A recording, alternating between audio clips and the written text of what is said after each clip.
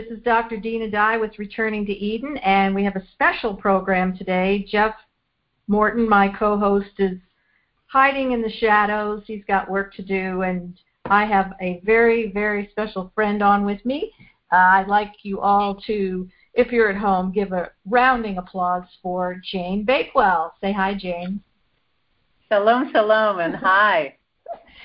So I know some of you know, because I've shared a little bit about Jane, and some of my friends listening are aware of her plight last year with the hurricane in Tortola.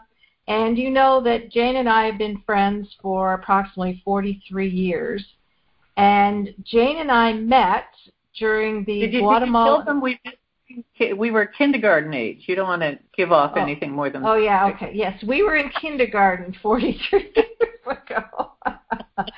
Yeah. Jane and I met during the Guatemalan earthquake in 1976. And we're not going to share that story, but just a little backdrop. But that's where we first met, during that earthquake. And we eventually made our way up to Mexico, and that was another dramatic experience. From Mexico, we both ended up, well, Jane was living in San Francisco, but I ended up in San Francisco where Jane was. We're still friends.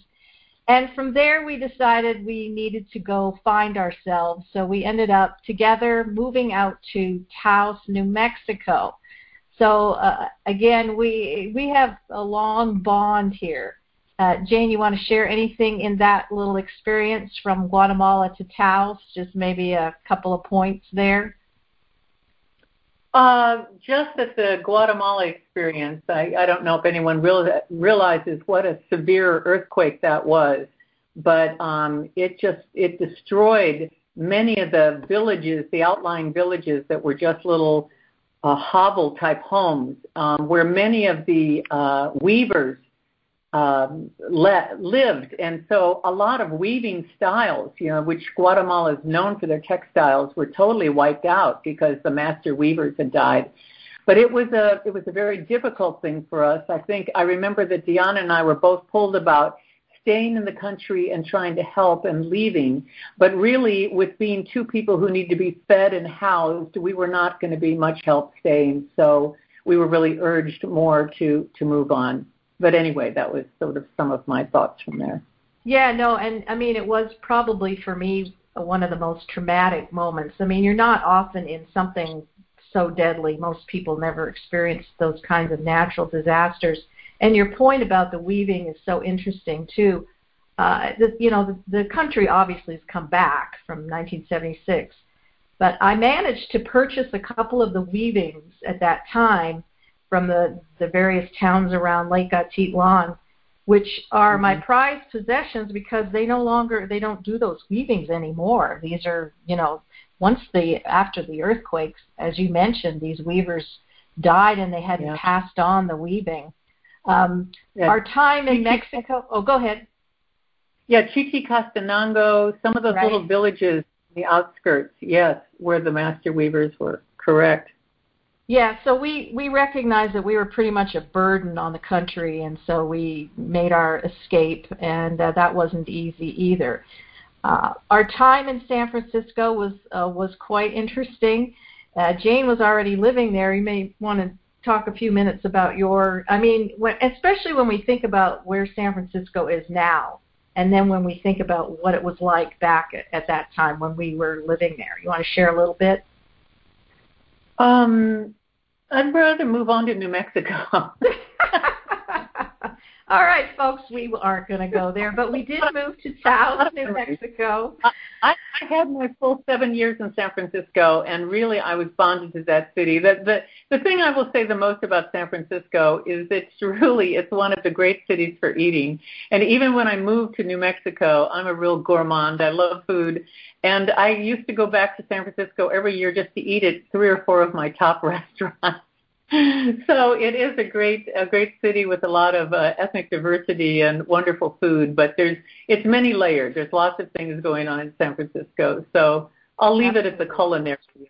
Oh yeah, while I was there, as a matter of fact, a little thing was that that's where, because I had that taste for food, and also was beginning in my writing career. I ended up in Mexico when we made our move. One of my jobs eventually was working for the Santa Fe Reporter as a food critic for their A Taste of Santa Fe was my column. And, of course, my surname is Jane Bakewell. And in those days, people took bylines. You know, you took a name, an author's name. So everybody down in the printing part of the department of the newspaper thought I had made up the name. A Taste of Santa Fe by Jane Bakewell. I tried to convince them, no, this is really my given name. But everyone was sure I made it up. And I remember those. I mean, those were some really important years because our time in Taos, you had gone off to Hawaii to kind of find yourself. You met with the folks at YWAM. You ended up coming. We were actually living together at the time, and you came back a believer. And then you set about convincing me that Yeshua, Jesus, was. You were my main disciple. Yeah, I was the first. Let me just tell, Jane is calling in from Israel, so if there's any little hiccups, and we want to get to what's going on in Israel, I just want to give you a bit of a backdrop. But if her sound goes out a little bit here and there, it's just because, you know, she's overseas. So what was interesting about our time in Taos, and we've talked about this in the past, I felt that the Father had sent me basically once I became a believer to the non-Jews to share with them the importance of learning the roots, if you will, the understanding the Hebraic nature. But Jane was sent off to the Jews. Her ministry was to the Jews, and mine was to the non-Jews, even though I was Jewish and she wasn't Jewish. And it's interesting, Dina. Let me put something in here. Paul, the Hebrew of the Hebrews, where was he sent?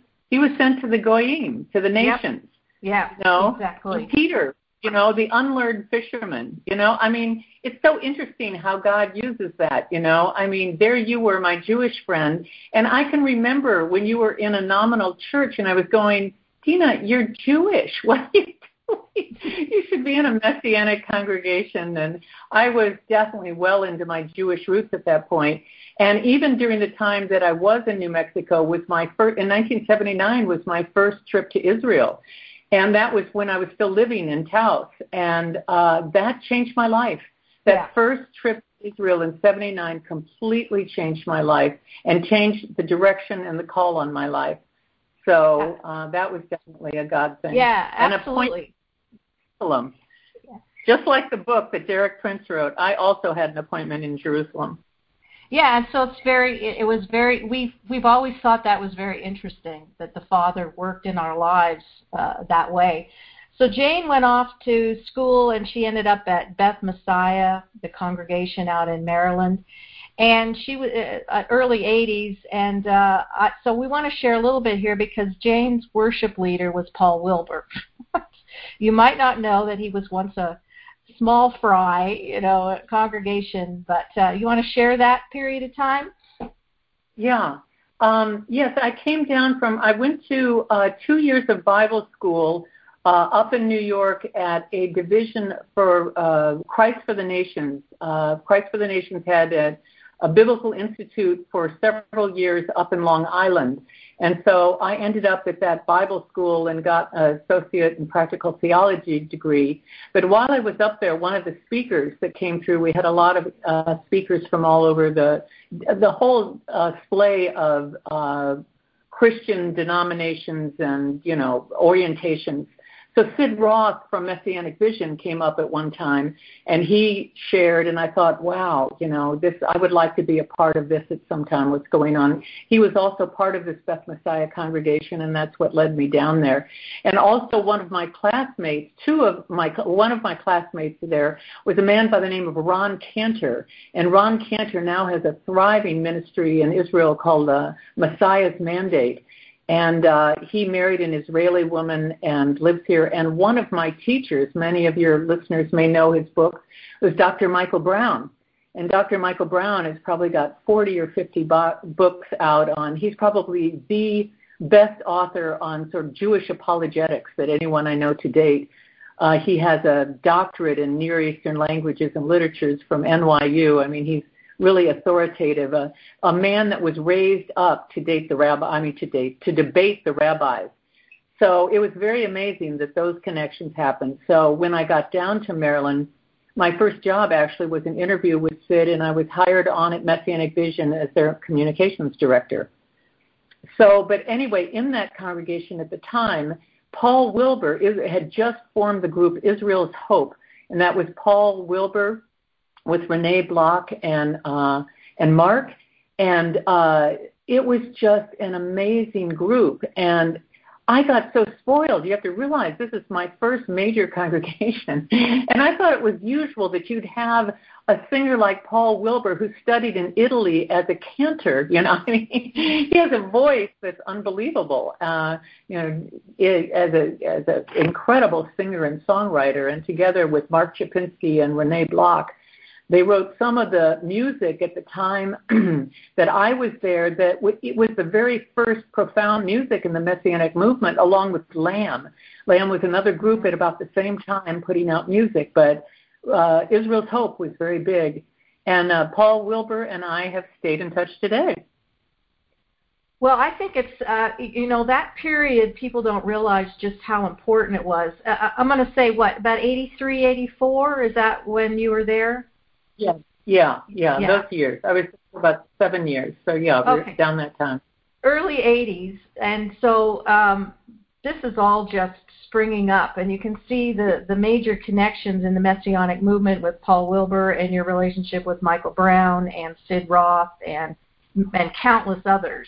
This is a very significant time, I think, in the movement.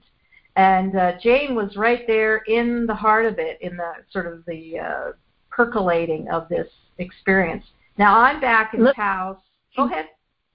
Add something into your, Dina.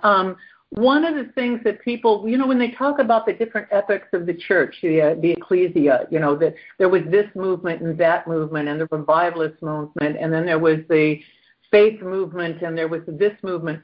They forget that there was a significant movement, and that was the movement, the Messianic Jewish movement. There was a period of about 10 years when most of the major leaders that are now leaders in the Messianic Jewish movement all got saved at the same time.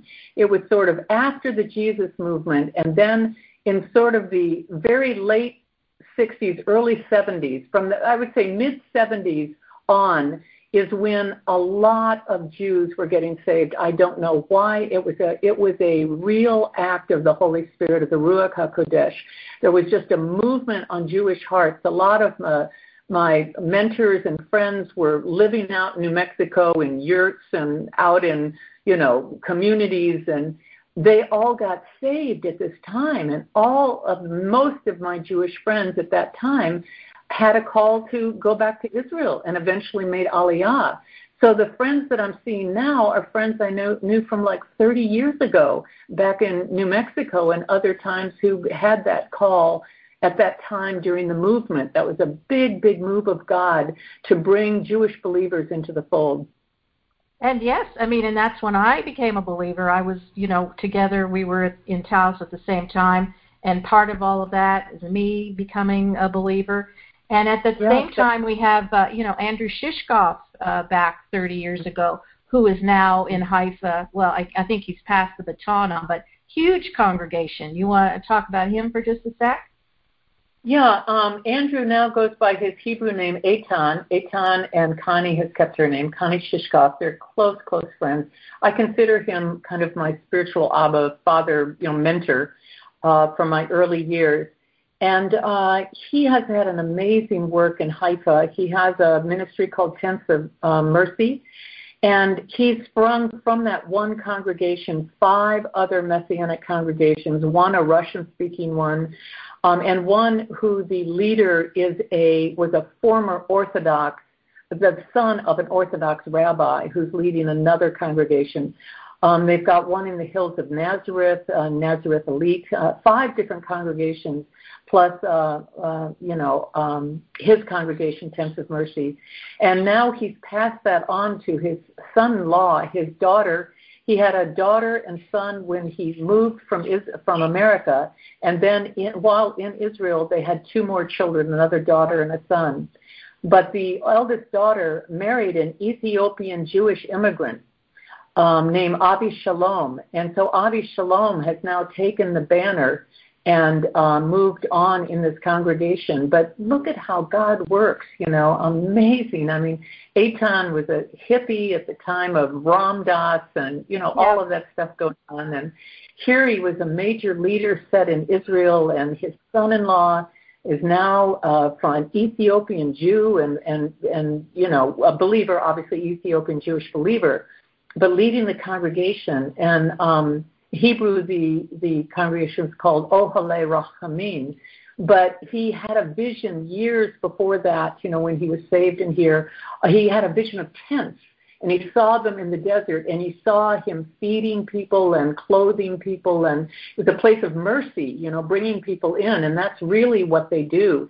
They have a warehouse that they, clothe, and they help people and pregnant women. They have outreaches for all kinds of, they have a special department for the Russian Jews, and they've just done an amazing with gift baskets and helping people. So, and it's not been an easy work in that area of Haifa. They were bombed at least once. Their building was bombed, and they had to rebuild, but God has been faithful. Yeah, I mean, a fantastic work. And think of, Eitan, I mean, that was all birthed out of the northern New Mexico hippie thing. And we had other friends move to different parts. And, and then you being very involved, again, with Beth Messiah, with these movers and shakers and leaders now, 30 years later. I want to talk a little bit. So you got a degree in communications, and you've gone on to do work in that area as a journalist and various other things. You want to talk about that for just a minute? Because that's really important, and I think one of the reasons God has you in Israel so often now is to build those bridges and write about what's going on. Writing has always been a passion of mine, and I think I just, over the years, have been able, not luckily, but through work and pushing my way in the direction that I want to go in, been able to use my writing, first of all, as a freelance writer to make a living on. And I live, we're talking about me being in Israel, but where I've lived for 20 years after leaving the States has been in the British Virgin Islands on an island called Tortola, which means turtle dove. Interestingly enough, here I am in, the Israel, where the dove is the icon for peace in Jerusalem. But anyway, in Tortola, I've freelanced more as a writer of culture and art and food and sort of selling the Caribbean, this particular Caribbean island over others. You have many choices. Why would you come to Tortola versus Jamaica or anywhere else you could go, as a Caribbean chain? But through that, and also in the background, always being more of interested in, interesting stories. I think I'm very human interest oriented, so I like people's stories. As Deanna knows well, when we traveled in Mexico and Guatemala, I'm the kind of person that would go up to the shopkeeper and ask them all these questions and find out everything about their family and what was going on. And because I'm inquisitive that way, I end up hearing a lot of stories that are very interesting.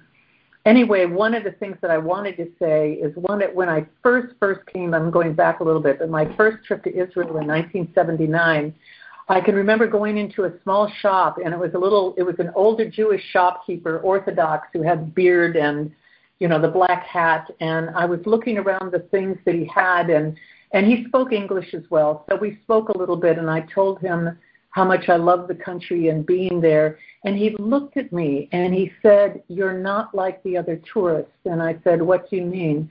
And he said, "I see something different in you." And I sort of questioned, "What do you mean?" And he said, "There's something about you. Your very chemistry," how did he put it? Your chemistry connects with the chemistry of this place. Like, you will be back again and not as a tourist. I mean, that was in 1979. That wow. He almost like you have a destiny here. And this is a shopkeeper that's just meeting me for the first time. And I just felt that was sort of an amazing, prophetic word. Yeah, for sure. Absolutely. No, that's in in my writing, as I have over the years and written for different publications, magazines and newspapers and various publications, I've kept myself, sort of interested in what's going on and tried to stay abreast. And now that I'm in Israel, I've got a membership with what's called the Jerusalem Press Club. And it's not, you don't get in easily. I mean, to be a member of the press club, you have to show printed articles, and then you also have to show your connection with Israel. You can't just say, of course, I'm a feature writer out of the Caribbean. But one of the organizations that I write for online is a group called the Caribbean Israel Leadership Coalition. And this is a coalition of West Indian Caribbean islands that are connecting with Israel in terms of entrepreneurship and learning about agriculture and farming and water and, all the kinds of gifts that Israel has as an advanced, as we call it now, the startup nation because of the technology. But the startup nation has much to give the world. So I think it's amazing that I've been able to make this bridge now between the Caribbean and Israel in terms of, and many of these leaders in this Caribbean Israel coalition are believers, are born-again believers, but they're also in the marketplace. They're called in the marketplace. So there's something going on that I'm living in the islands, and yet I'm connected again through my writing to be able to present and interview people here for this online site and keep them in the know with the news that I get from here. It is interesting how the Father just uses your one's life experience to build bridges and join communities and network. I don't have any affinity with anybody in the Caribbean, and yet because of your time living down there in Tortola and building relationships there and then making the connections in Israel, I mean, it's just fascinating if we just would allow the Father, to build the bridges wherever they can be built based on the experiences that we have. So now pretty much you're back and forth between Tortola and Israel. You try to be in each place 3 months at a time if it works out. And so you've just gone back and you're in Jerusalem now. How long are you there till? I'm here for 3 months, and really the Lord put in my heart probably about 6 years ago. I used to come every year for a few weeks, or it'd be a little longer than that. But I really got a strong call from the Lord about 6 years ago that I was to be here for what are called the journeying feasts. I mean, the 3 great feasts we're called to come up to Jerusalem. I really felt the Lord said, in the last days, of course, all the tribes and nations will come up to Zion. And there will be a great worship time, and there will be the feasts that we, celebrate, Pesach, Sukkot, and Shavuot. So 2 of the feasts are in the spring and 1 in the fall. So those are the 3 feasts when the men from the tribes of Israel were called to have to be in Jerusalem for that time. So, that was a great time of coming up. And I felt those were the seasons I was to be here. So I usually come in March, and that's generally before Pesach, and stay several months, sometimes 3 into May to cover Shavuot, because you have to count the 50 days. You have to count the Omer to make sure I get in the 2 holidays. And then I come again in the fall for Sukkot, and sometimes stay as long as Hanukkah. But God has been gracious. And Dina, you and I were just talking about this is just kind of a miracle in terms of an apartment. Each time I came for years, I had to find a new place to stay. But this last 2 years ago, I found my home. I could call it my little sanctuary in the heart of Jerusalem. And I live in a little village called Yamin Moshe.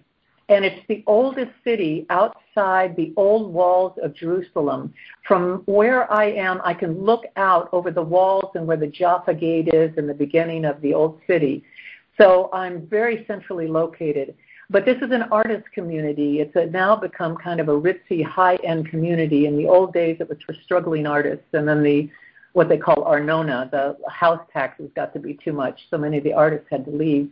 But it's still considered an art community. So I found this adorable little 1-bedroom apartment, which is ideal for me. And I really prayed, and friends of mine who are believers prayed with me that God would give me favor. I prayed like that Abraham, like the favor of Abraham, like a shield would be around me. And I approached this landlord and I said, listen, I'm only here 2 to 3 months at a time, but I don't want to give up the apartment. How can I work with you to keep this? And he said he could sign a year lease with several people in line for this place. I mean, it's really a coveted place in Jerusalem. And he said, I don't know why, but I just like you. And I thought, I know why. God's favor, you know, he elevates. Yeah. He sets us before kings. This has nothing to do with us. It has to do with him. So anyway, he said, I'll tell you what, I'll let you, and this was just with a handshake, nothing written. I'll let you go ahead and rent the place out on your own while you're gone. The only deal is you have to make sure that rent is covered for the months you're not here. And that was kind of a risk for me because I certainly can't afford to be paying rent in 2 places. So not Jerusalem either. Oh, exactly. So, but God has been faithful, and this last series of months, and I won't go into all the details, but some of the people that got the place were a Chinese pastor and his wife from the underground church in China who were coming to Jerusalem for some sort of sabbatical. They rented my place for 3 months. Wow. I had a series of nothing but believers in here. And, people ask me many times, Jane, why do you keep coming to Israel? You could go anywhere. Why do you keep going back to Jerusalem? And I always say, why would you need to travel in the world when the whole world comes to Jerusalem? Amen. I walk down I can hear Chinese, Italian, French, Arabic, Spanish, you name it, Hebrew, every other language. This is where the world is called. It's the center. Amen.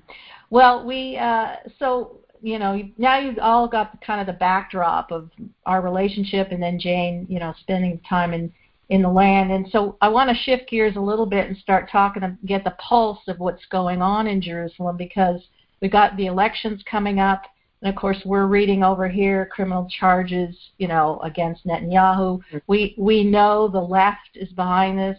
I'm sure Obama's got his fingerprints somewhere to try to take Netanyahu out.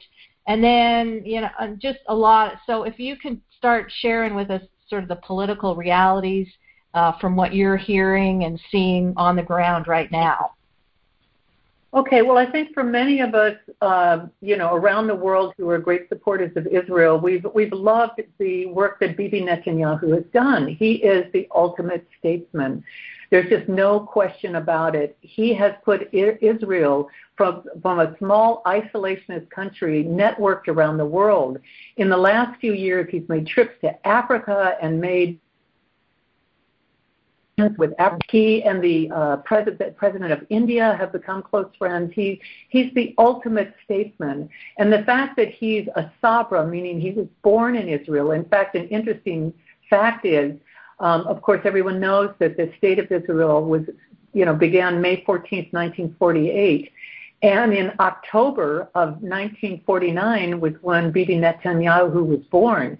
So he's the first native-born Israeli prime minister of Israel. You have to realize Ben-Gurion was born in Poland. Right. The other thing Netanyahu and Ben-Gurion have in common is that Ben-Gurion was the longest-serving prime minister Israel ever had. He had served 15 years. And right now, Netanyahu is almost reaching his 15th year. It's uncanny, Dina, how closely their parallel is. I looked this up just today, and I was shocked. I didn't know this. But Ben-Gurion was born in October 16th, 1886, and Netanyahu was born in October 21st, 1949. I mean, I know that may not sound like much, but both of them October birthdays, and also so close, only a week apart.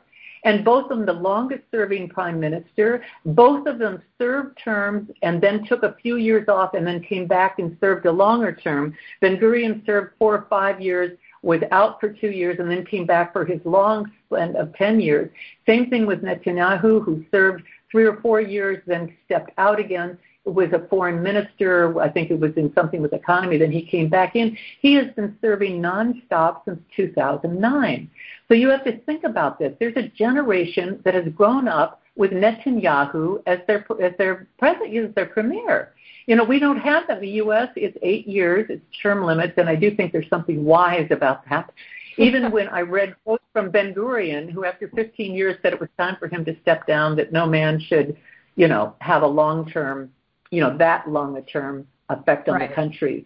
But anyway, so yes, there's a lot of contention, and there, as you know, it's very parallel with the U.S., just like all the investigations on Trump by the far left, all the investigations here by the far left on, you know, that are anti-Netanyahu, because he represents the Likud party, which is right. The right wing sense of the party are against him. But, Deanna, this time it's a little different because this time it's not only corruption, fraud, there's some very serious charges, and I think the most serious has to do with his involvement with news media and bribes with news media to paint a more favorable picture of him. And that carries, you know, and there's some, he may not be able to get out of that particular one. It's a fairly charge that has some weight to it. Now, what believers feel here is that the only chance of a government coming against him right now is the new party that's formed. I hope I can make this easy. It's called the Blue and White Party, and it's generally made up of two key players, a guy by the name of Benny Gantz, who's an IDF general major here. If you think back on the U.S., he's like an Eisenhower, you know, and you know how governments love to have a star general as a leader. You know, that's a big thing. Yeah. The problem is he's very Israeli. His English isn't as good. You have to realize Netanyahu was born in Israel, but he was schooled. He went to MIT. He's very well-spoken in English. And the other is a man by the name of Yair Lapid. And Lapid was kind of a movie star. He's had a television show, and he's kind of all around there. But both of these two had their own individual parties because they both wanted to be prime minister. And they realized that here you have to make a coalition.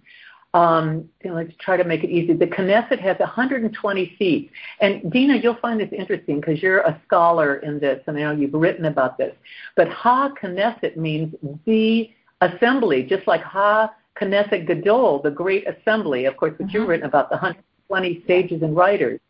So the Knesset here, in order to be able to have a majority, you have to have at least 61 seats. You have to have more, over the half, okay?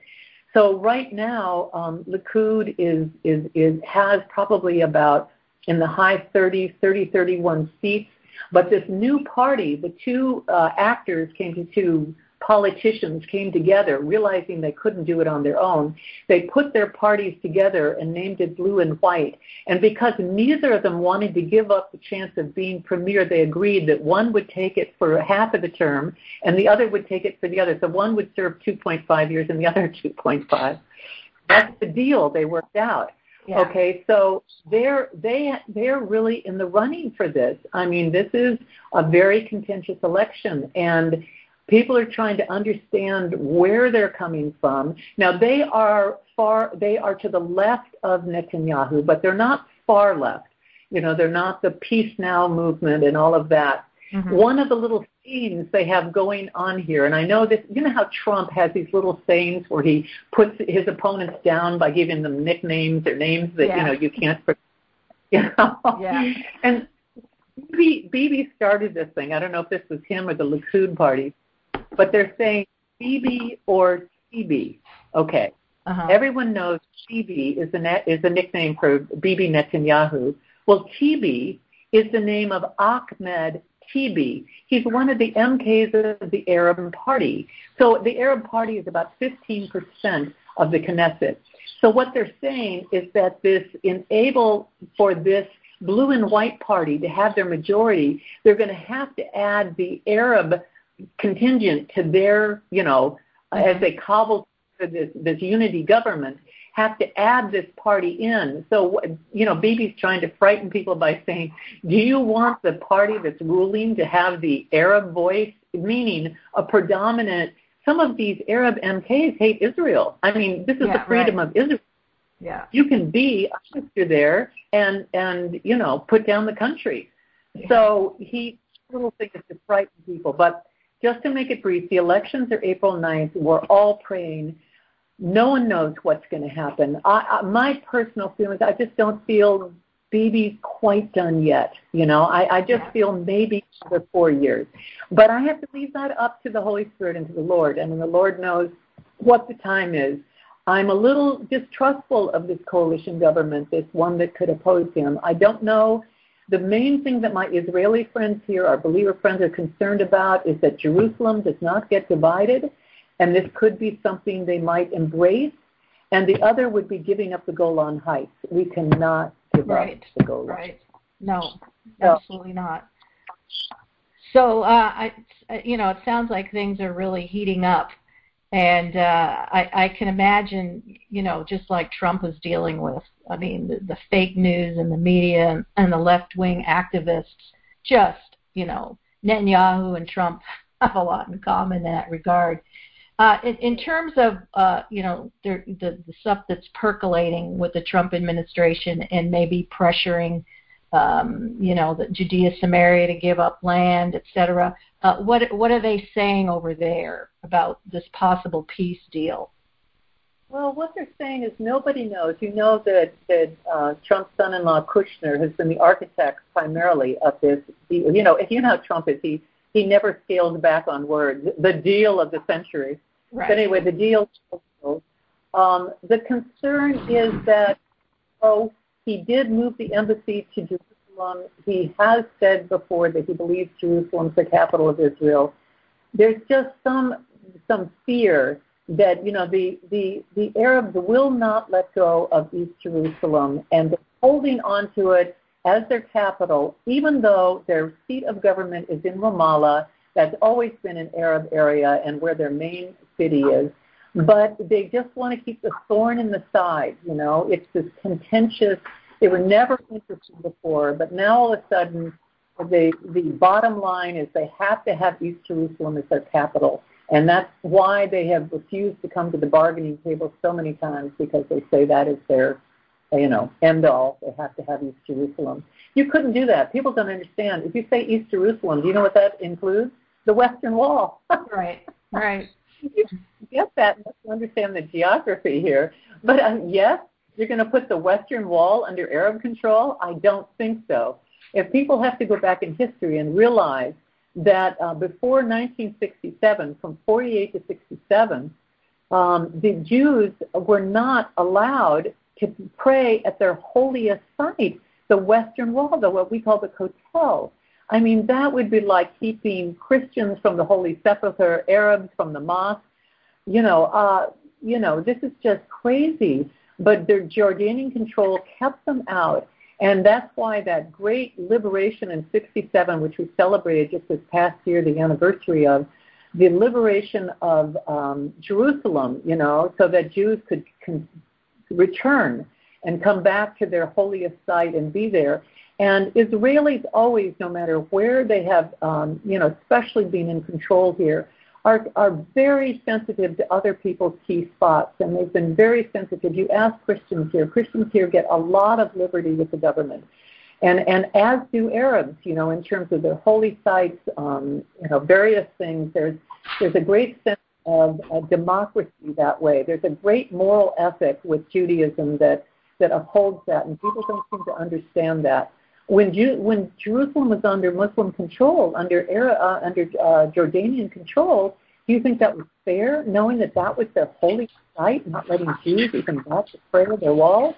God forbid this city ever go back to anyone else but the Israelis, and it won't. The Lord won't allow it.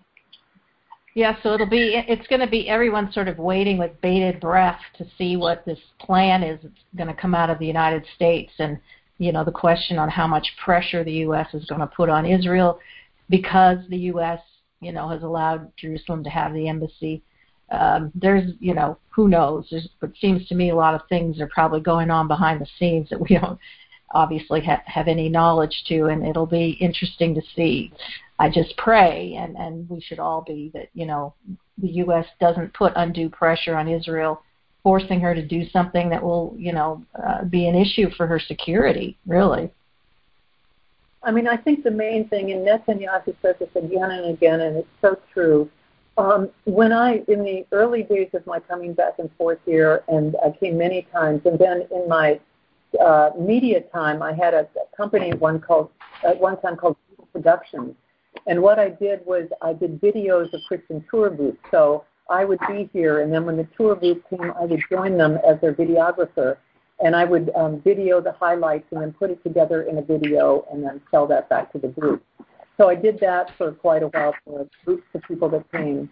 But one of the things we used to always tell people is they say, well, is it scary to come to Israel? You're worried for your safety? And I used to always say, no. You have to realize in Israel, our borders are safe. Our borders are what we fight for, but our cities are safe. And I said in the U.S., it's the opposite. You go to the U.S. and your borders are safe. You know, at this point, maybe we can question Mexico, but Mexico and Canada are not a threat to us militarily.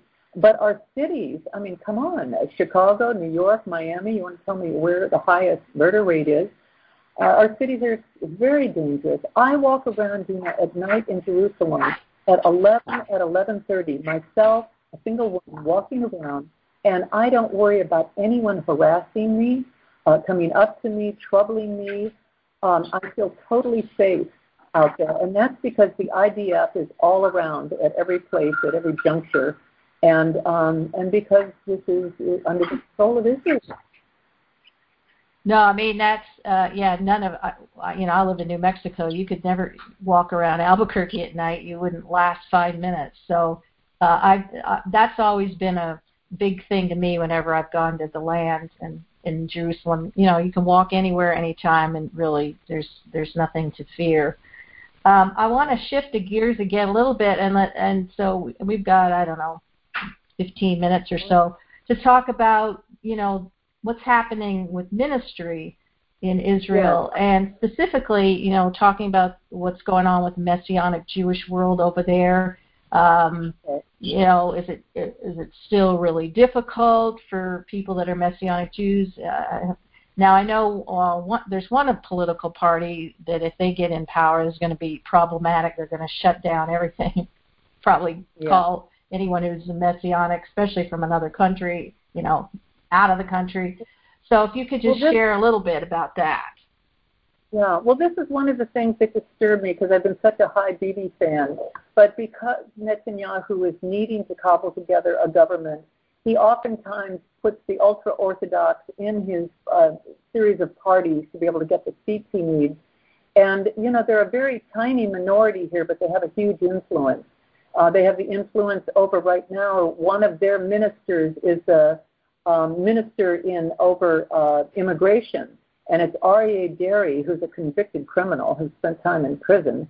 But anyway, this particular, he's ultra-Orthodox. He absolutely hates Jewish believers, and he supports groups like, there's a group called Yad Lachim, and they're one of the anti-missionary groups that particularly goes out after Jewish believers. Anyone that has a Messianic congregation here, they will stand outside and picket and yell and scream, cause commotion and all of that kind of thing. But anyway, that's one of the parties that was kind of a shock to everyone. They heard, the name is escaping me right now, it's a relatively new party, but it's an ultra-Orthodox party that is really at the far extreme, far extreme. And Netanyahu has agreed that in his coalition government they would have a part. And I really felt in my spirit, Dina, that Netanyahu would put like a nail in the stake of his potential re-election, that God was not pleased. But I don't know when that eventual coalition will happen, if they will be in it. But once he made the agreement with that, I thought of that, Rolling Stones song, Sympathy for the Devil. This is a party that would do everything they could to destroy. This party would like to see Christians leave the land. These are just even Gentile Christians, who are here in ministry opportunities and churches, a very not good thing. But anyway, very quickly, what's going on, the mood here, I think, is that, of course, this elections is a thing everyone needs to be praying for. But I think the sense is that we are on the verge of revival, just like we're all feeling everywhere. that revival will break out. And so the words that I'm hearing, I belong to a Messianic congregation here called Ahavat Yeshua, which means the love of Yeshua. And this is a Hebrew-speaking only, it was the first Hebrew-speaking only congregation, meaning I have a headset because I'm not fluent yet, but they limit that. For a long time, there were no headsets. I used to have people help translate for me because I'm not totally fluent. But anyway, they're a very alive congregation. And the leader, one of the leaders is another one that came out of Maryland. And he has a ministry here, Revive Israel, Asher and Trader, to name a lot of people know. And he has a very big work here as well with that ministry. But anyway, the thing that he keeps saying is there's a word here is there is going to be revival, but there's also going to be restoration. People say, like tikkun olam, you know that term, Dina, from your studies. The whole world, that's a very Jewish concept about the restoration of the world. Of course, you go about that in your books about the garden. You know, that's all about restoration. But this is what, you know, we're praying and hoping for here. This is what we're seeing is going to happen. And so the prayer and the hope here is that we will see that revival. When you're here, I have to say, for believers who come and they're not on a tour like I live here, you could every night be involved every evening in a different prayer group somewhere. There is so much going on. I feel like, you know, people who, I don't do cruises, but I know on cruises it's like a smorgasbord. You know, you have food, everything's included, all the entertainment, it's all in one place. Well, think about Jerusalem as a spiritual smorgasbord in that way in terms of, you know, Messianic Jewish and Christian. Every night you could be going to a different prayer tower for service, a different, you know, Glory of Zion. That's Chuck Pierce started a whole work here. There's evangelicals from the States who have various works here. There's the Messianic Jewish congregations. There's prayer towers. There's something happening 24/7. So what you need to do, and what I find myself doing, is I really pray and I ask the Holy Spirit to focus me in on what He has for me here, what I am to do for this season. Because there's a lot going on, and you really need to focus your energies where the Lord wants you to be focused. And one of the things I wanted to add to that is I want to say to people, since we're getting close to the end, and I want people to have something to hang on to about prayer. You know, a lot of people, when they talk about Israel, they always quote Psalm 122:6, you know, pray for the peace of Jerusalem, you know, may those who love you prosper. That's a very popular psalm about praying for Israel. And then, of course, the one that's on everybody's kind of rubber hand bracelet, you know, that everyone gets when they come to Israel. If I forget thee, O Jerusalem, may my right hand forget her cunning, you know, may my tongue cleave to the roof of my mouth. Now, those are both beautiful prayers, but I'll tell you the prayer that you should be praying as believers, and especially as believers with Jewish roots, Messianic, Jewish, and Gentile believers. You should be praying Isaiah 62:1, which says, for Zion's sake I will not keep silent, and for Jerusalem's sake I will not keep still, until her righteousness shines like a bright light, her salvation, hallelujah, her Yeshua. Amen. Lazy. That's what we need to be praying. You know, we need to be praying for righteousness and restoration and salvation. That is the prayer that people should be praying, as Isaiah 62:1. Amen. Well, I think it's interesting that this, the prayer and the ministry and just that sense of revival and restoration has really intensified over there, because we know full well the relationship between the United States and Israel is an unbreakable bond. And so it may be, you know, and I'm not going to go on to a political rant here, although I could, but what's going on in the U.S. and as we're watching, you know, socialism, communism sort of taking off in every corner, I think those prayers that are going on in Jerusalem and Israel are for us as well, because we're at a tipping point in this country where we could just completely implode from within. And there is a sense that believers, I mean, people are starting to recognize, albeit kind of late, that, you know, we're at the breaking point, and similar cultural things are going on in Israel with abortion and the gender stuff, and I don't really want to talk about that stuff but I do think. Go ahead. That's on the Democrats and AOC and the whole group of them. All Ilan of it. Talk about Semitism. Rashid Tlaib. This is not an accident. That these radical Muslim. It's really it's a well thought out and planned thing. One thing I want to say one other thing quickly on that.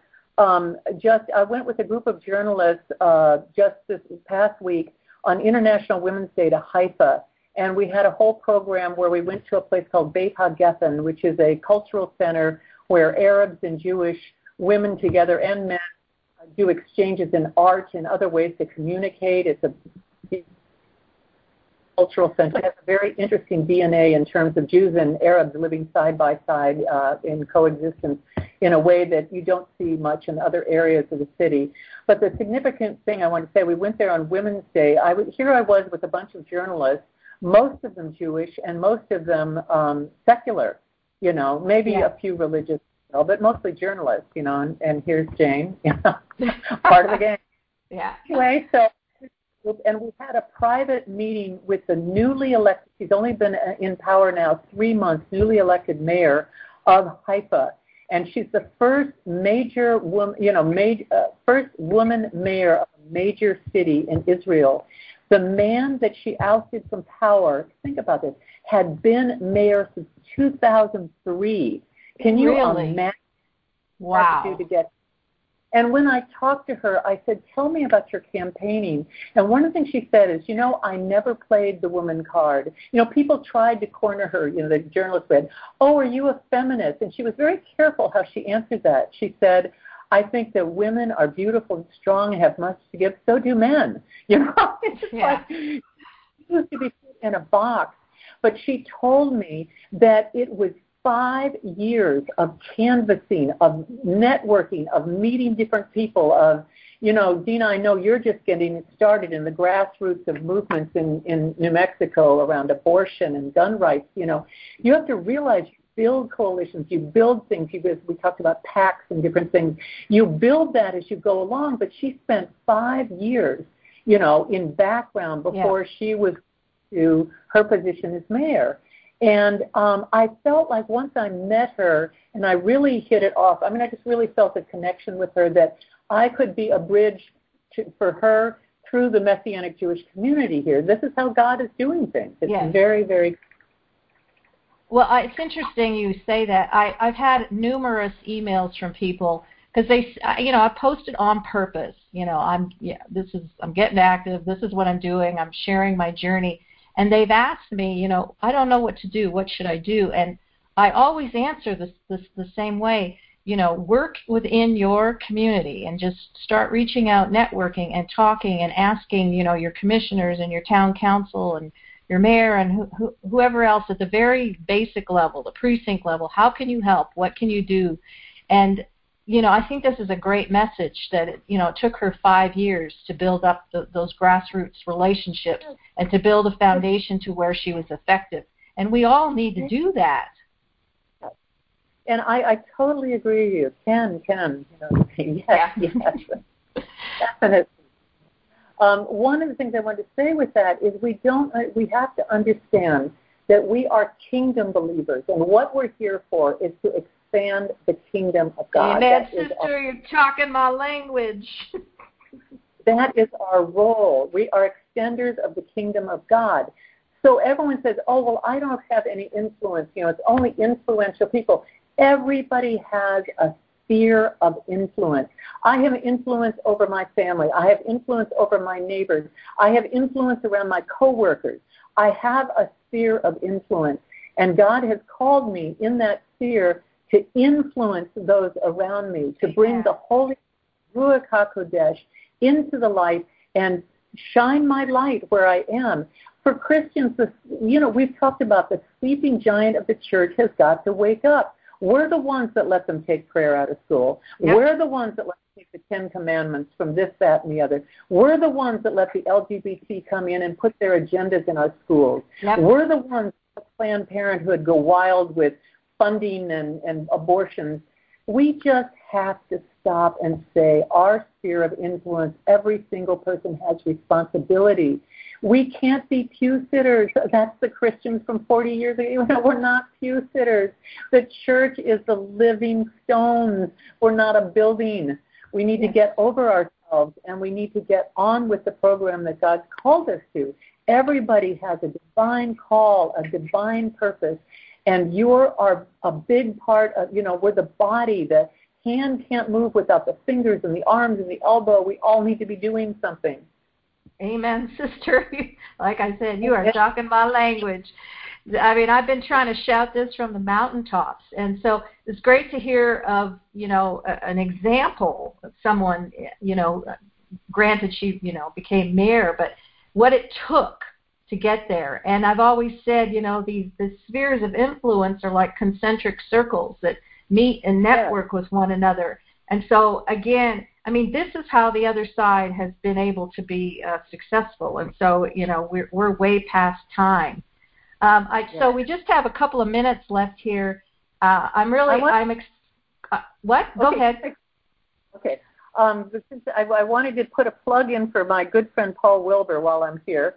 Okay. Dina and I just talked about this 2 nights ago.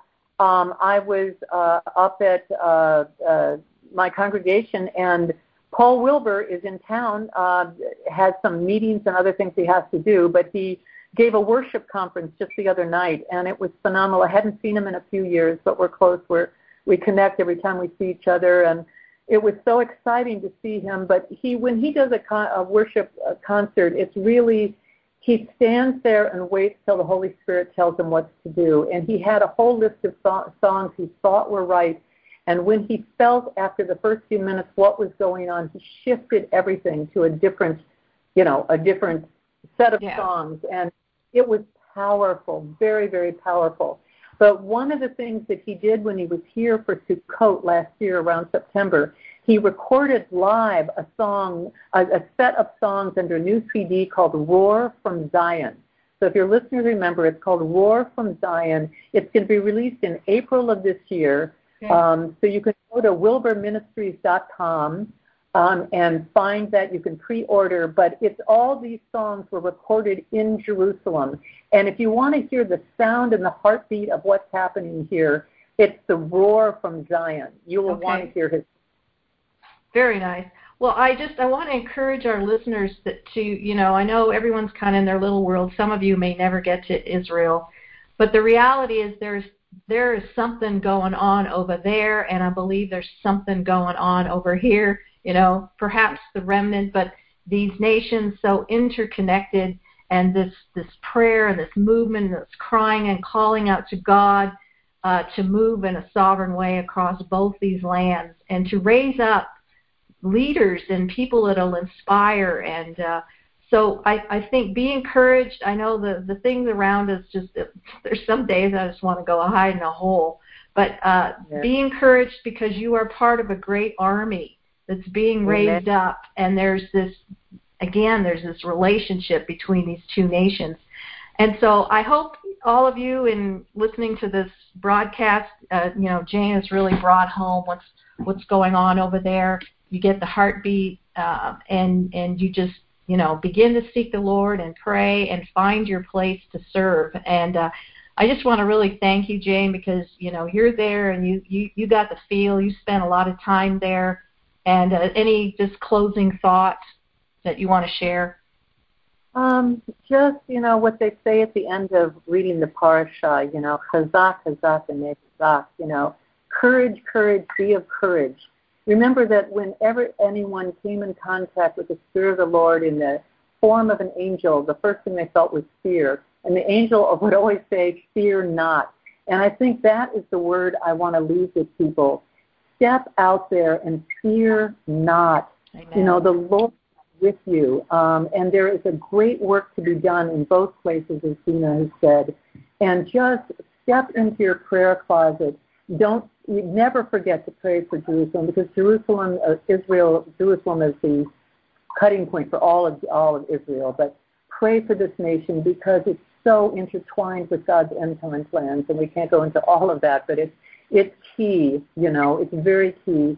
And many of us know that when the entire Jewish nation turns around and again says, when Jesus looked out and wept over this city and, spoke about the leadership here and said that you have denied me, and I will not return until you say, Baruch haba b'shem Adonai, until you say, blessed is he who comes in the name of the Lord. And that's what we want to hear on the tongues of the people here. Yeshua is coming back to a Jewish Jerusalem, and that's why it will be in these hands. And there will be that cry from people's hearts. Hallelujah. Amen. Well, that's a great word, and I think it's a great broadcast. And I just want to thank you all for listening. This is Dr. Dina Dye, returning to Eden, and email me if you're feeling a little discouraged, or you just want. As I said, I've received a lot of emails from people like, "What do I do?" And so I'll try to encourage you in that way. So thanks again for joining me. Thanks again, Jane. I will be talking to you very soon, and who does know when I will be over there, and the two of us will take Jerusalem by storm. We have to be together sometime. We have to be here at the same time. Absolutely. All right. Thanks again, everybody. Oh, go ahead. It's nighttime, so I get to say Lila Tov. Good night. Lila Tov, Boker Tov, and we'll see you all soon. Thanks for joining me. Shalom.